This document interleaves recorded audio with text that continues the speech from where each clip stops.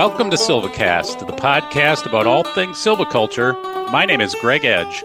And I'm Brad Hutnick. And we are both silviculturists with the Wisconsin DNR Division of Forestry and your hosts for today's show. What are you doing, Greg? You seem to be a little deep in concentration this morning. Wordle. Okay. All right. Back up. I told you this is not a competition. It's about your personal satisfaction of working through a problem, keeping your brain sharp. I'm just happy you're finding joy in using your mind at this age. Brad, your words are dripping with insincerity. This is all about competition. You got Wordle in 5 today, and I'll have you know, I have 3 letters on the first guess. I'm going to crush you. Let's see. A and I, those got to go together somehow. You've got this all wrong, Greg. Comparison is the thief of joy, right? You got to just keep working through it. You know, you got to, but don't let your mind atrophy. You know, you just got to keep working that muscle, Greg. That's what it's really important at this point. Oh, this is definitely a competition, my friend. We are competing. Why do you keep sending me Wordles at something like 5 a.m. every day?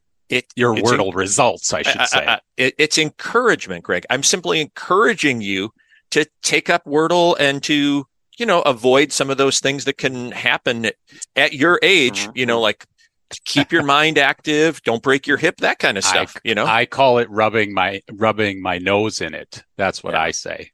Yeah. Well, Greg, while you're chewing the food of sweet and bitter fancy, I would like to remind everyone that we've come to the end of season 4 here at SilviCast. And as we often do on the last episode of the season, we'd like to talk about something more philosophical. So today on SilviCast, we're going to reflect on the science of silviculture itself with our good friend Marcella Windmuller-Campione, Associate Professor of Silviculture at the University of Minnesota. Greg, just like you need to keep your brain sharp with Wordle, silviculture is all about lifelong learning. Well, I guess I will agree with you on that. And as always, I really look forward to sitting down with Marcella. So I will set down my Wordle right now, Brad. Very good. But I will have you know, I am going to pick it back up later, and I will beat you.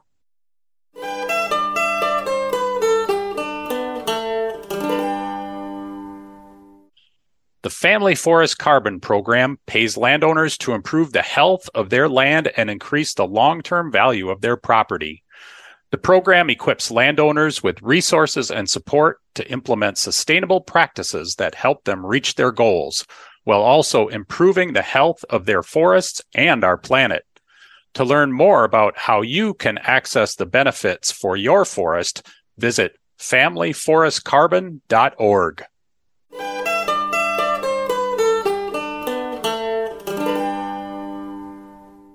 And now, back to the show. Marcella, welcome to SilviCast. I'm so excited to be here and thank you for having me on.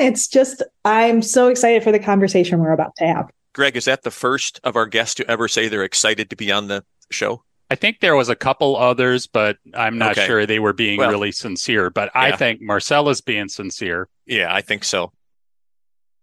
Before we get started, Marcella, I just wanted to say congratulations on the 2023 National SAF Convention, because you were the program chair and both Brad and I were there, and it was fabulous. The program was really diverse and a lot of great attendance, and I just want to congratulate you on that because I know how much work it was. No, thank you. And I also, for those, maybe some folks will be regional, but there's so many wonderful folks that I got to work with through the committee, through SAF, through the speakers, and it was just a wonderful opportunity to bring so many good people together. And also felt really, really lucky that we got to be in California that time of the year because it was 60 and sunny, and it was another week where I did not have a winter coat on. So yeah, it was nice. Yeah, really good talks and just a really nice program. I like the range of the talks too, because I thought there were some that were kind of those big picture items, and then some kind of dug into the weeds on specific things, which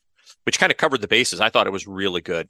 Thank you. So now we are at the end of season 4 of SilviCast. Somebody's kept us around this long, but kind of at the end of the year, it's always a good time for us to think deep thoughts. And that reminded me of the old SNL skit, Deep Thoughts, with, I think it was like John Handy or something. Or Jack Handy. Jack Handy. So cue the music. And now, Deep Thoughts with Brad Hutnick. Oh, boy. Greg, I don't know. Okay. I don't know. Anywho, we'll move on from that. You open that can of worms, Greg. You open that can of worms. So don't be surprised when stuff comes out.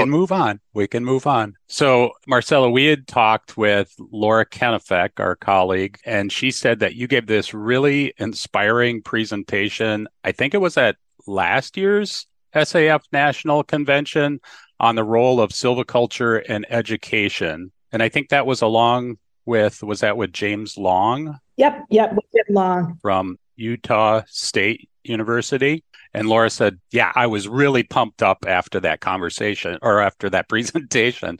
So Brad and I thought this would be a really good time to have you back and reflect a little bit on that and this unique science that we all love that we call silviculture, a little bit about what it is, how it's changed over the years, and where we're going with it. And what does it mean to be a silviculturist? And when I say that, I really mean everybody who works with forest vegetation is a silviculturist.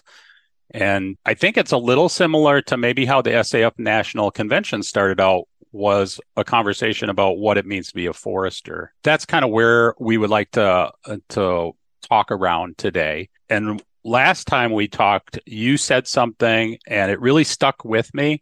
And maybe it's just because I like things really organized, but you said silviculture stands at the center of a well-ordered universe. And I wanted to know, what do you mean by that? Yeah, I want to give full credit because that's a Jim Long quote, but it also just really resonates with me. And it references, I think many silviculturists and foresters have that maybe remembering of that image where silviculture is the center and all these other disciplines. And it was a biometrician that put that figure together, but silviculture is at the center with all these other disciplines needing to feed into what it means to make silvicultural decisions. So we can't do silviculture without biometricians, without soil scientists, without policy, without the economics, without logging professionals, without wildlife ecologists, like the whole suite of what it means to think about why and how and the context which we manage forests. And for me, it just is like the center of like when silviculture is really, really working, it's when it's working with everyone else and like listening and taking things in and using all this deep knowledge and deep understanding of how these other parts of the ecosystem work to then put together a plan with a prescription and like using this information to think about trade-offs and think about like scenarios and just really structuring this out. And we all know nature hardly ever lets our plans move forward the way we think they're going to move forward. But it feels like I also like that structure and that opportunity for like feeling like I understand how the pieces might play together. And it feels like silviculture really plays that center role. And maybe that's just like the bias and the lens I have as a silviculturist that like we get to do that. I think, Brad, you sometimes say foresters and silviculturists are the people of the plan. Right. I get that sense when I talk to other disciplines that they do things, but they don't necessarily have to go to the depth or discussion even on some of the elements that go into it that we do. So we really adhere to, we love that structure. And I think that's, I agree. I think silviculture does kind of sit within the nexus of that structure for forestry. Yeah. And just thinking about the presentation, which you shared with Brad and I, Marcella, you and Jim talked about some themes that are important parts of being a forester or a silviculturist. And I thought we could kind of go through some of those themes and really tease those out a little bit. And one of them that I took away from the presentation was this role and definition of silviculture and silviculturist. And that's really not always been the same. It's sort of evolved over time. Can you say something about that? Yeah, I think it's interesting when we look at those definitions from a really Western science, North American lens of like how at first, like silviculture was really defined in the face of like silvics, which makes sense, right? Like silvics, the root word.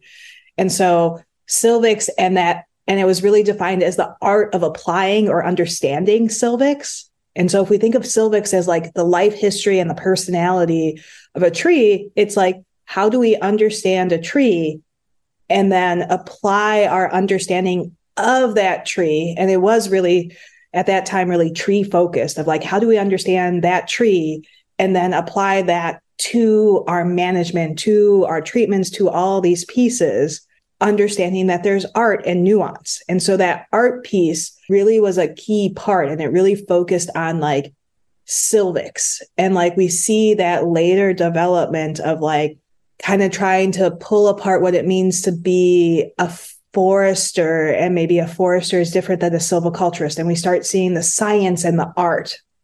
And then we see some of this later subdivisions as we think about all the other disciplines and we think about policy and we think about the role of society, what that means. And then like we start seeing, especially with the Society of American Foresters definition, that like really contextualizing of like how it's not just silvics and the art of applying silvics, it's the art and science of how we manage and control. Like we have that word control in there, control, regeneration, establishment, tending based on society's needs and values. So we see like this slow expansion of silviculture. There's a recent commentary regarding like whether art still needs to be in silviculture, if we have enough science, where can we utilize all these new technologies? And so I think that was one of the pieces that our presentation last year at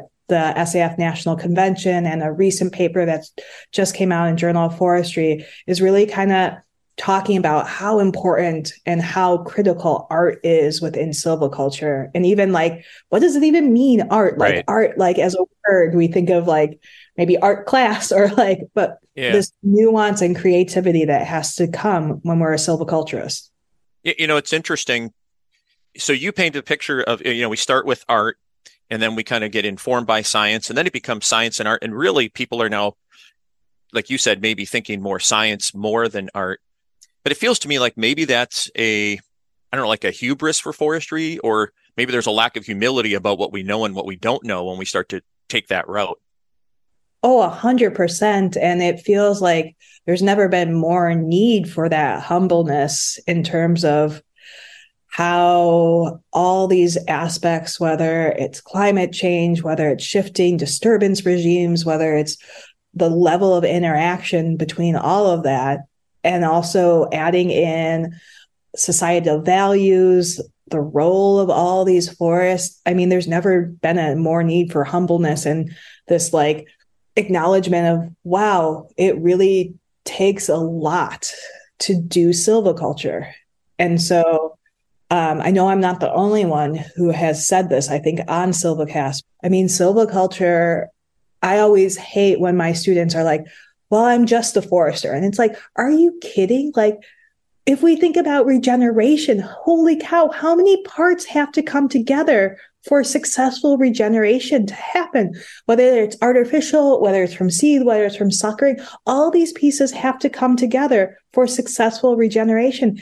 And some of them are not even in your control. So you are planning for a future that you do or do not know if you will have the conditions to do this. And so I think it's so critical to acknowledge all the information we need to have, but also the role that like we can't control so many aspects. So knowing how forests kind of move into this next stage really relates to that adaptive capacity and maybe that art and creativity of how we how we move forward once we see what does happen and use adaptive management. So what is that when we say that silviculture is an art?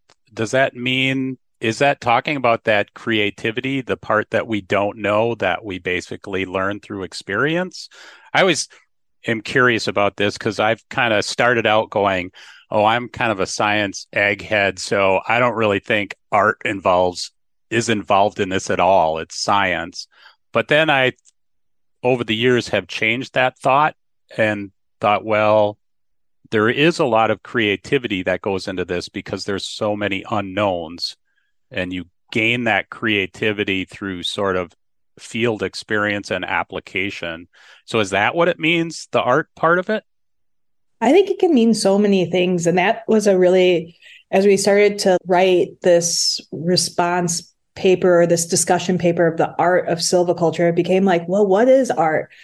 And we started to pull apart these pieces and so I think for me, art has this layered approach. And I think one of the things that always resonated with me from like the start of silviculture at Michigan Tech with Linda Nagel was this definition and just this idea of her bringing wonder into the process. So there is this underlying science, but I think one of the things that draws us as foresters and natural resource managers is like the idea that every day can be a surprise. And so you're going to a stand, and even if it's a stand, like I think about some of these stands I use for teaching, like I go there every single year, but every single year there's something new that I'm surprised that I'm like, I was not expecting that, or I was not expecting that combination, or wow, look at how this is showing up, or why didn't I notice that before? And so I think there's this wonder that like we get from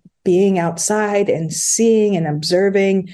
And that can be from repeated observations, and that could be from seeing something at a time period where you're like, oh my gosh, it's been 10 years, it's been 20 years, or seeing a new site where you're like, well, I've been to so many northern hardwood stands. And then you walk into another one and you're like, oh my gosh, how is this? Why are you functioning like that? And I feel like those are all the questions that we never capture with any of our quantitative measures. To me, it seems like when we're very used to saying silviculture, the art and science, and you just kind of skip past it and you kind of stay with the science, but you don't really think about the art. So and I know this is probably going to be one of those it depends kind of situations, but it feels like we need to, like you painted the picture of that evolving relationship between the two. So what is that proper relationship of art? Are they equals? Is one in service to the other? How do you think those actually sit? Oh, that's a really good question. I would almost put art a little bit above science, but with the idea that science is maybe serving the art. I want to make it clear, like we can't do silviculture without all this foundational science. And like thinking about even with silvics, we acknowledge a tree and how a tree is. We have generalities, but like a tree is going to be a tree based on where that tree is at in a site, in its life history, in its time, in all this context of like what was the disturbance. So like we have some generalities, but even that we still acknowledge a tree is going to have these broad features that may or may not fit the generalities. So I feel like we use the science to create our foundation and to give us direction. We have to like really set that direction in terms of the nuance and the art and the humbleness. And so I don't know, maybe a good analogy is I love cooking. I love looking at recipes and then figuring out like what pieces of information I need to know to think about how I'm going to make something. Baking, on the other hand, I feel like I really struggle with because it feels like there's really critical like ratios between like sugar and flour, or like especially when they start asking for weighted amounts of butter and shifted flour. And it feels like you do need to follow the direction. There does become this art, but it feels like unless you have that base, you can't do the art. Whereas like cooking is like this integration and like maybe this building of knowledge. And maybe this is where I'm not enough of a baker. And so I hope maybe there's at least one or two bakers on SilviCast that can like shoot me an email and be like, oh, no, once you get good enough, you're good. To help me keep building that skill. But it seems like that art, the science is in service of the art. And it's really that evolution of building this information that we have with our science, but then understanding how we apply that is going to be so different at each site. And that only comes, I think, with time and learning. I'm just thinking of some John Bailey analogy between muffins and cupcakes, was it? Yeah. Yep. Silviculture is like, that's right, making muffins. I don't know. That's right. He said we're not baking cakes. We're making muffins because you can just throw it together. As opposed to, but it's not as dependent. I think your point, Marcella, is good. It has to have the science as the foundation. It's not anything goes. And sometimes you will hear people in the woods say, well, no two foresters or mark a stand the same anyway. Or, they will basically sort of put off explaining why they set something up the way they did. When you really still have to go back to the foundational science, you can't throw that out. It isn't anything goes. No, and I think that's where it's really interesting teaching at the National Advanced Silviculture program is I teach the first module. And so we're really refreshing or like starting this journey that folks take in that set series of classes on like, what are these foundational pieces and thinking about the regeneration triangle. And some folks thinking about the regeneration triangle is not something they've thought about for like years or a decade plus. But it's like all these pieces that every day as a forester and as a silviculturist, you're thinking about regeneration when you do a regeneration harvest of how you're creating those conditions.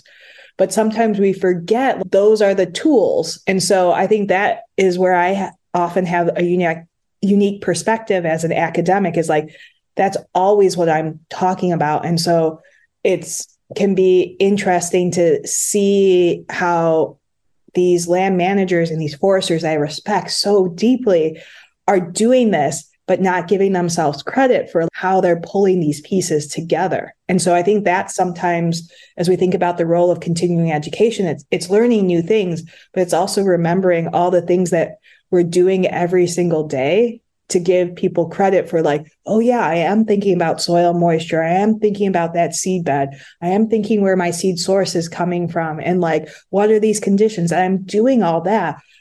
I'm just not always articulating these pieces. And that can be really important, especially when we think about transitions and like that legacy planning of how long our forest ecosystems are.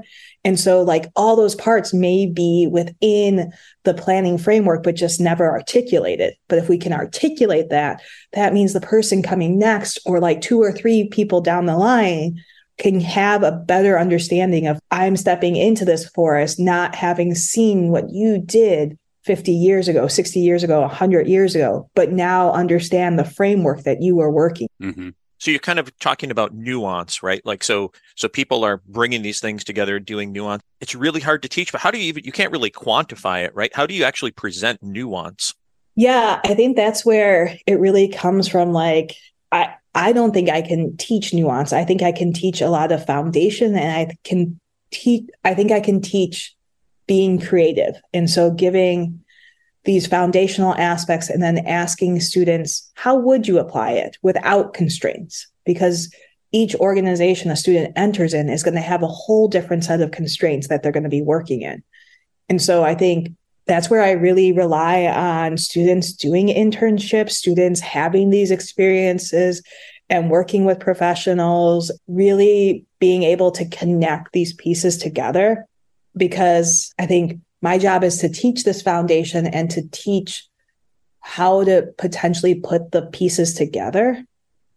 And putting those pieces together might look a little different within this academic realm than what it's going to look like in the field. But maybe some of that creativity stays with the person throughout their career and is like, why am I doing this? I've heard we manage X forest type this way, but why? Help me understand the why. Yeah. Greg, for some reason, that reminds me of the quote that we've used a couple of times. It was, The forester who practices much writes but little, and who writes much but practices little was this guy Heinrich Kata, who wrote that in 1816. And so it's kind of like the world is always going on. Like we never really communicate well that nuance of what we're doing. We kind of, maybe the stuff we can record on the paper we do really well, but some of the rest of it's just a little bit lost. Yeah, and I have this maybe hope that platforms like the Silviculture Library, as we like post pictures, open up and talk about that, can give some of that more longevity or like almost a place outside, because I do think we do this really well when we're in field tours together. And that's whether we're with fellow foresters, whether that's with other folks within the realm of the profession, or when we're with like folks from the general public who have questions. I feel like when we're in the field, like we really communicate that really well, including both the science and the art. There's been so many cool times when like a forester is like, we have this prescription, but we kept like, we are looking at this and we saved this, or like, do you see the slope? We couldn't do this here. And so we talk about all that nuance together in the field. But yeah, I agree. I think it gets hard when we're trying to write about that. But I think cell phones and like digital cameras make the use of like capturing a picture, right? Because those pictures are worth 1,000 words, to be able to like help move that into something that can transcend an experience that is only a field experience, but one that can maybe expand it or allow greater conversation outside of that one event. Yeah, I think of the trials work, so the Silviculture Library, documenting of trials and workshops is really critical. And we see this when we try to develop silvicultural guidelines. There's only so much that is in research and academia. There's a whole bunch that goes into managing a particular forest that is basically passed down experience. And so just some way to share that is really important. One of the things you mentioned, Marcella, was the role of foresters and silviculturists has sort of changed over time. You alluded to this. And we had this conversation opening up the SAF National Convention. And so I just want to talk a little bit about what does it actually mean to be a forester and a silviculturist today, and maybe how that's changed a little bit. Brad and I, we talk about this because sometimes this comes into real life where some foresters may view their world as pretty narrow and others really broad. What are your thoughts on that?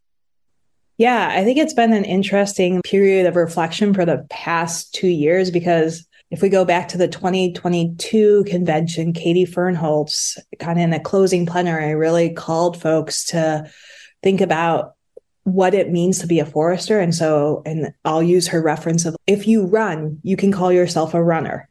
If you cook, you could call yourself a chef. Like, those are activities that we do, and we can use this language. But sometimes it feels like the role of forester, like there are so many people who are, in my definition, working in forest and are foresters, but maybe because they didn't get formal training, whether that's from a BS or like advanced degrees within forestry, they don't feel like they get to use that term. And so I think it's been interesting to see, and we saw some of this with the language and the definitions of how in a Western science and like academic setting in North America, how like who got to use the word forester really changed a little bit over time, especially with other disciplines kind of moving or like specializations within like academic settings of like, well, there's a forestry degree, but you can also get a wildlife management degree or hydrology degree, but you're really working in forest hydrology. Are you a forester? Are you a hydrologist? What do you get to call? Or a soil scientist?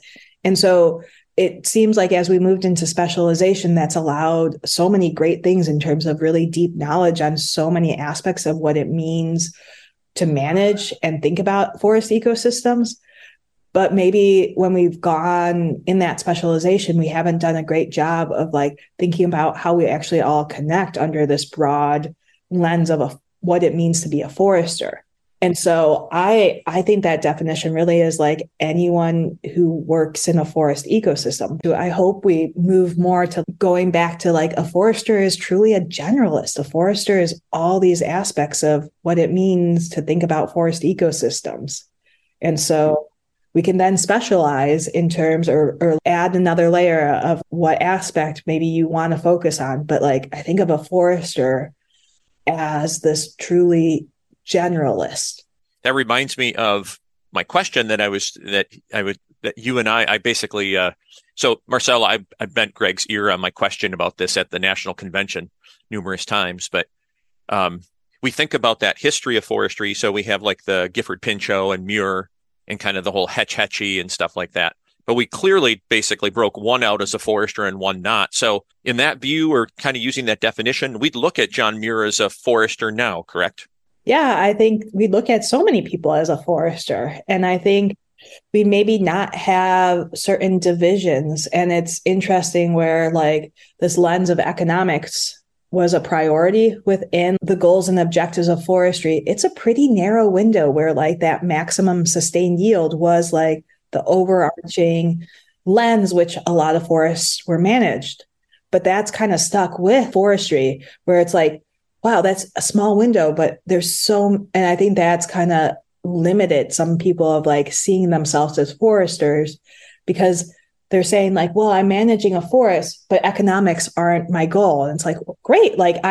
Great. Hi, forester. Hi, silviculturist. You're doing all like, there's nowhere in our definition, in our terms where that economics has to be a priority of why we practice forestry.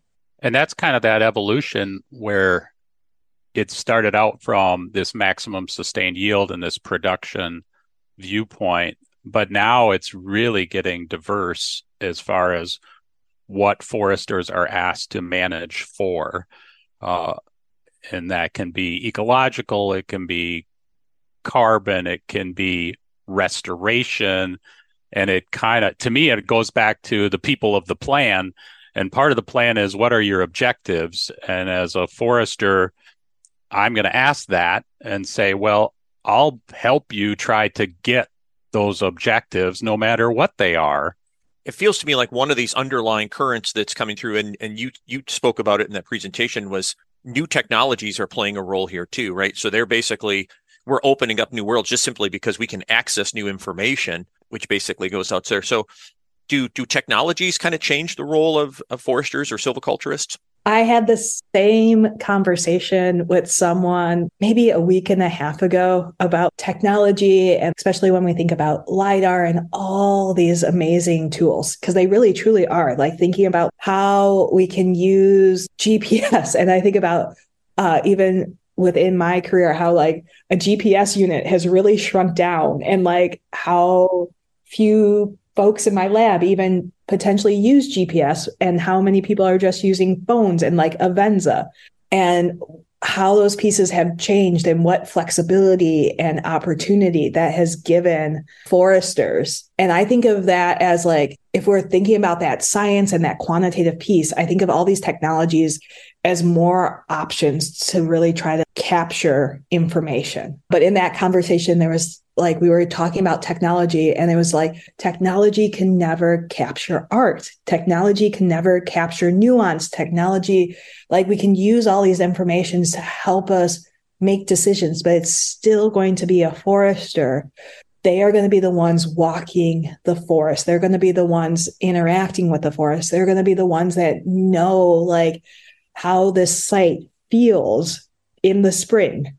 I'm always struck with, because technology improves, but there's always something beyond that improvement. And so you're kind of getting there, but that art and experience is kind of just has to be informed by it. But I'm always struck by that. And I was really intrigued with this idea of, and what came, Greg and I talked about this at the national convention. There was a presentation where they talked about tree census as opposed to tree inventory using LiDAR and other technologies, which is this whole new world of information, right? Like now you know every tree in the stand, which is just incredible, but it still doesn't get rid of, but what am I going to do, right? Right. Okay. Can you actually know every tree in the stand? or do you just have data points? So I think that's one of the pieces too, is do you actually know, or is this data overload, or what is the processing time between pieces of information? And I'm guessing those are going to start moving so quickly, where we might know every piece of information, or like maybe there's going to be a time where our cell phones, like we can pull up that LiDAR and know exactly where we're standing in terms of height and canopy and whatever. But there's never a chance where those pieces actually get at the feeling of a site. And so I think there is that art or like feeling or nuance that only comes from being in a forest and being in the forest under these different conditions, or seeing like, oh man, Web Soil Survey said it was this soil series, and like the soil pits that we dug confirmed that.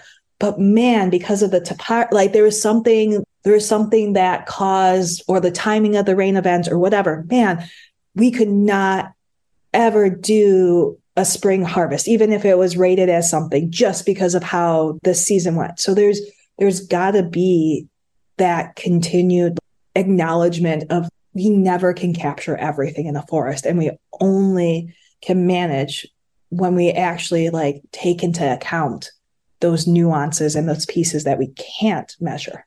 Sometimes I feel like I have data overload too, and I don't know what pieces of information really are the most important. But I also feel like if I can tease out the best information or use the best information, it helps inform my observations. Like it changes my observations. So I guess that's a real challenge for foresters, is what do we do with all this information? And we got to know enough about it to know what's important and what's not.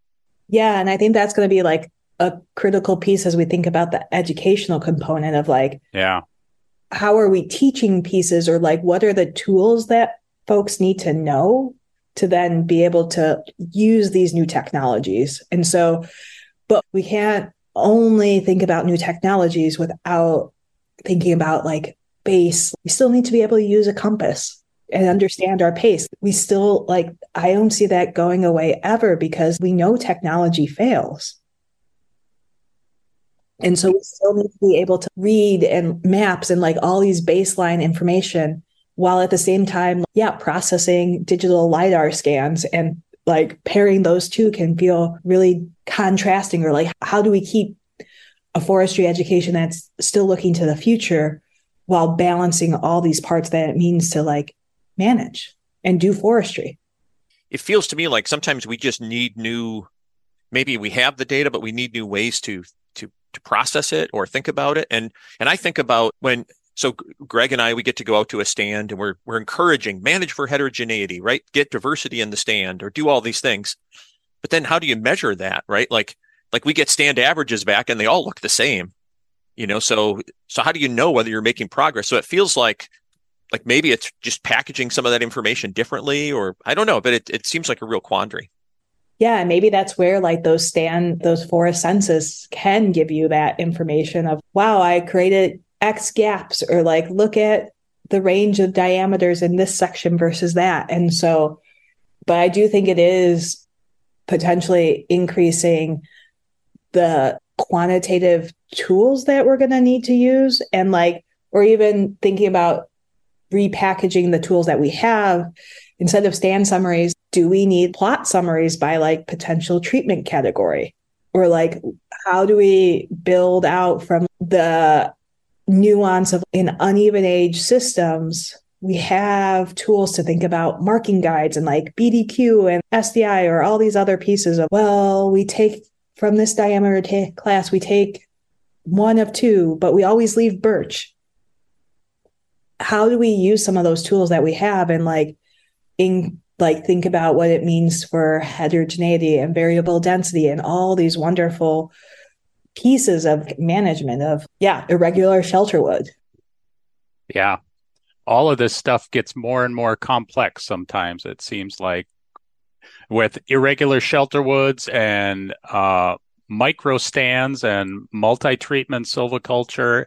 And I can't say how many times I've had foresters say, I don't know how to define this prescription or this treatment because every plot is different that I go into. So I guess going back to what you said in the beginning, Marcella, that's the art of it, is trying to put all this together in an effective way. Yeah, and that's maybe where, if we think about those new technologies and the ability to link plots on a map with information, maybe that's where we don't use summary statistics as much. We're using really plot by plot information to like describe what we're seeing. And I know, like, even me hearing that, I was like, oh, that means where's my diameter distribution? Where's like, yeah, yep. But it does it, and it starts like this reframing, and I think that's where it starts moving into like this space of change and uncomfortableness of, well, we've always done this, and then like acknowledging maybe some of our current tools don't match where we're going with our prescription. So how do we think about what are the tools or what are the ways we can summarize? And I think, I mean, we've seen this with Excel and R and all these other pieces like of technology come and be really socially acceptable. Excel wasn't always the way we summarize things within forestry. It was just a tool that like foresters found really useful, and same with R. And so what is that next piece in terms of like, how do we link some of the data that we're getting with these new online platforms that have this wealth of information, where we're not moving into number overload or but really using that to support decision making. Greg, someplace Mike Demchak and some of the people in Canada who have been working with their regular systems and micro stands are now like, they're thinking to themselves, now you guys are talking.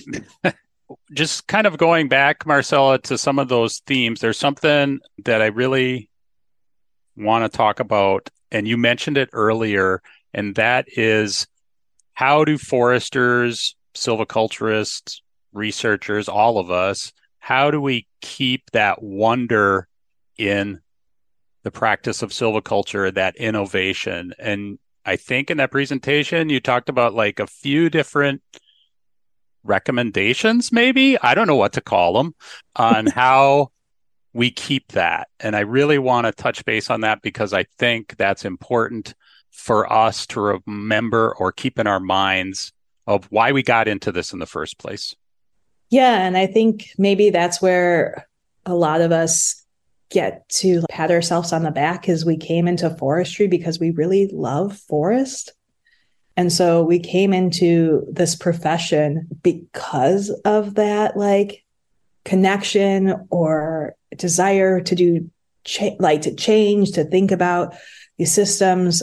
And so I guess that's where I think it can be really valuable to like be able to still have these connections to forest. And I think about how even at all these stages, as people move through different levels within forestry, we still get to be in forest. Even if we're at this upper administrative level, there's still these opportunities, and they become maybe rarer and rarer as you get at that, but you're still coming back to the forest. And I don't think there's anything more special than seeing and feeling a forest. And so I think the other piece that I think forestry has done well is this idea of lifelong learning and like mentoring. And that's, I feel like, from my perspective, been a component of forestry, and like, especially with Society of American Foresters and accreditation and all these things, forestry really does take that seriously. We are lifelong learners, and we are always learning and building and thinking. And maybe that's where like silviculture gets to come in with, we have this toolbox and we'll always think about what tools we have, or like, how do we develop tools, or like, man, is this tool appropriate? Or we're just constantly creative people and like thinking about that. And so I feel like for some of that, there's both this, like, if we think about maybe big picture, like each organization has to think about, how do you accept or how do you build in those opportunities for new thinking and for creative thinking? And then like from an educational standpoint, how do we acknowledge and nurture and set students up? They came into these disciplines really full of wonderful of creativity, full of like this passion. And so how do we take those tools and like those people that come into this and like set them up for success? And like, what does that look like over a lifetime? If we're thinking about looking for opportunities, kind of expanding, being creative, then on the flip side, we, like at a number of different levels, we have to be okay with uncertainty then too, right? Like we basically have to be able to brace it. And I know like Greg and I work for the state of Wisconsin. And so larger agencies, larger companies, they're probably a little less comfortable with uncertainty. Is there a good way to kind of embrace uncertainty as part of what we do? Yeah, I think that's a great question, because that's one where I feel like I get to put my academic hat of like, uncertainty is wonderful. And like, but I'm not the one that like goes into a stand after like trying something and like everything looked good on paper. And then there was a drought, or there was 3 inches of consecutive rain over a 24-hour period, or something where you're just like, I couldn't have planned for any of this, or just it was off. We were off by 1 year with the mast year or something like that. So I think it's starting to reconceptualize what it means for failure, right? We don't always hit objectives right away. And what does that mean in terms of how we reconsider what the plan is and how we move forward and how we shift it from like, wow, this really did fail, to like, oh, okay, X, Y, or Z happened that didn't allow for regeneration, and not really classifying it as a failure, which is like, feels like we're putting that judgment on a system that we can't really control, but rather acknowledging we're dealing with these hugely complex systems. And sometimes those parts aren't going to line up how we thought they were. But what does that give us going forward? And right, that I feel like that could also be an excuse for bad management or like not accounting for the science. But it's somehow striking that balance that when we try new things, and especially when we try new things at operational scales, those pieces are gonna need time to like develop, and not to be, hopefully this is where like that upper leadership can kind of brace some of that storm of, it takes time to try new things. And like, I have faith in the people that are working on the ground, that what they're doing is trying to figure out the process, because that's all we're doing is, right, trying to figure out our process. And if we go back even in that 1910, 1920, 1930, like we were trying to figure out regeneration in the lake states. We were trying to figure out how to regenerate species. And that included artificial regeneration of like red pine and jack pine. And those are all species, like especially red pine, that we take for granted. Like, well, we can get survival greater than 95% when we replant red pine. That took how many trials, how many decades of understanding the process there. And that's one species. And now we're dealing with a changing climate, so that uncertainty goes up, right? Yeah. Changing climate, right? Both of you mentioned like increased heterogeneity, increased structural complexity, all of those things, right? We're no longer just managing one species. Does it make it more important? So you talked about, we're figuring out the process, and we have, like Greg just mentioned, we have all these things that are kind of like wrenches in the system now. So things are changing, does it elevate the need for learning as a specific objective when we do management? Yeah, I think so. And I think it hopefully elevates the documentation piece too, of like, how do we capture what pieces happen the way we expected them to happen, or like we predicted or hypothesized, and how did things shift? And like, I think about sometimes for some of these trials and like the wonderfulness of being able to go back and being like, okay, we didn't see what we were expecting year 1, 2, or 3, but my gosh, like year 7, we saw something really unexpected. And like, what does that mean in terms of also patience, or like at what point, how much patience or how much flexibility do we is a stand given. And I know that is really based on policy and a whole bunch of things outside of a lot of foresters' control. But I think that's where those trials and like some of these remeasurements and monitoring can really help kind of gauge expectation, or like what can we expect right away.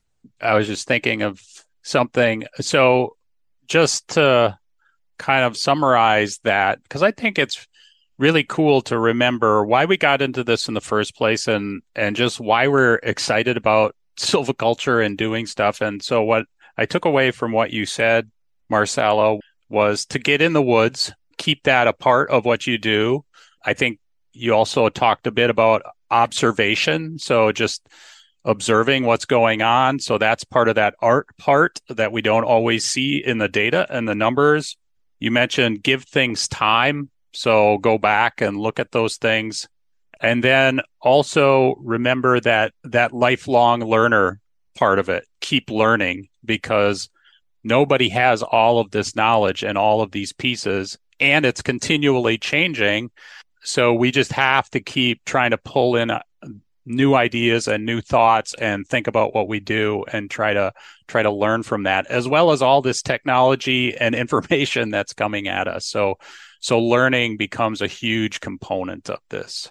Yeah. And I think maybe just adding on one more piece is like seeking that mentorship, and like seeking mentors across the disciplines and across different levels of where a person is at career-wise. So seeing like mentorship as this multifaceted approach of, it's not just learning from someone at a later stage of their career, but it's this relationship building where both parties are learning together and learning from each other. And so I think that's been something I've found extremely valuable within like the academic silviculture community, is this mentorship and also this openness of, I get to take away and learn so much from these folks, but it's also this openness of my experiences and my opinion and getting to be me at where I am at my stage. And so I think that's something forestry has also really been open to, is this idea that foresters at all stages have valuable information that they are bringing to the table. And one of the things I get a huge amount out of is this interaction between people in the field foresters, and the researchers like yourself that are working on specific issues and problems. And just those conversations are so rich and really kind of generate new ideas. And so those are the interactions, or the kind of the mentorships across those fields or areas that I have found really useful over time. Some of the best discussions, I always think when we're in the woods, the best days start with something like, that's odd, or that's interesting, or something like that, because then you really get to dive in, as opposed to just, okay, it's the same old, off we go. But once something makes you think, then you're like, oh, all right, well, let's dig into this. Let's figure out what's going on. Mm-hmm. This whole conversation, Greg, reminds me of a quote I read recently, and I thought you guys would enjoy this. No, it's a good one. This is, you have no idea how many times Brad starts with, this reminds me of a quote. Go ahead. That's right. And now, deep thoughts with Brad Hutnick. Okay, here we go. And this was a guy from Bernard Borman, who's a research ecologist in the Pacific Northwest. And he said, in the end, we hope that forest management can be viewed like science, as a never-ending set of questions rather than a series of disconnected truths. Which I thought, God, that's just about it, right? Like, you want things to kind of, like, we always have questions, and questions should lead to other questions, and we should always be building upon things. Yeah. Well, this is where several beers or whiskeys or things like that kind of evolve into deeper conversations. But we'll stop at coffee for today. Yeah. Well, I want to thank you, Marcella, for this conversation. There's a lot of things to think about here. And as I said, just kind of the interactions between us on just beer conversations like this, but also as well as practical research issues and conversations. I just really appreciate those interactions. So thank you very much for Coming along. Me too. And I think there's one of the things that maybe like closing, like coming back to like convention, I find it so invigorating being around all these foresters. And there was like over 1,700 foresters at Sacramento.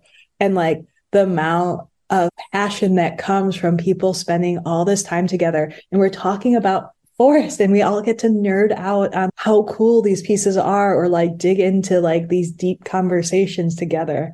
And I think I just always feel grateful to be able to share that passion. And like, this was just really, really fun. And also being in the community that gets excited about talking about these like nuanced and critical pieces of what we do that just are these big picture, like you said, these conversations that can last hours upon hours at different points in the night.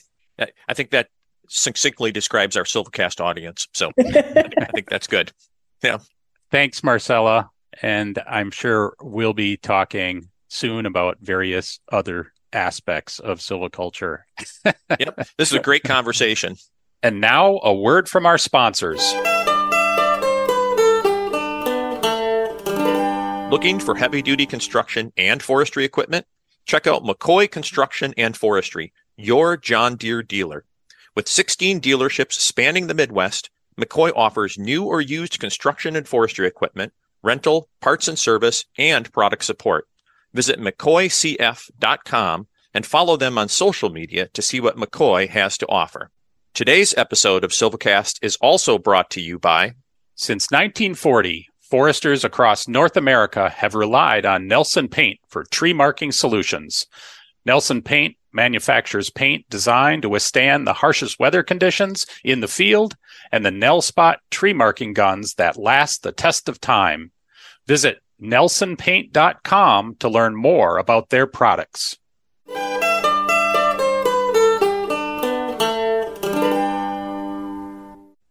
That music can only mean it's time for the Dropbox. The Dropbox is a regular segment where we take your comments, questions, tips, whatever you send us, and share them with our listeners. Brad, over these past 4 seasons, we've received many great ideas for SilviCast topics from our listeners.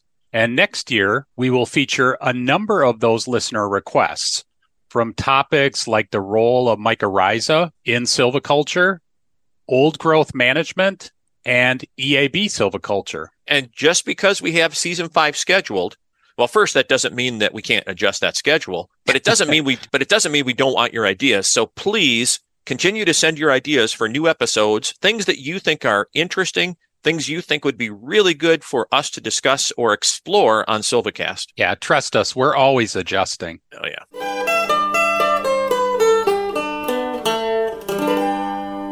Thanks for listening to today's episode of SilviCast.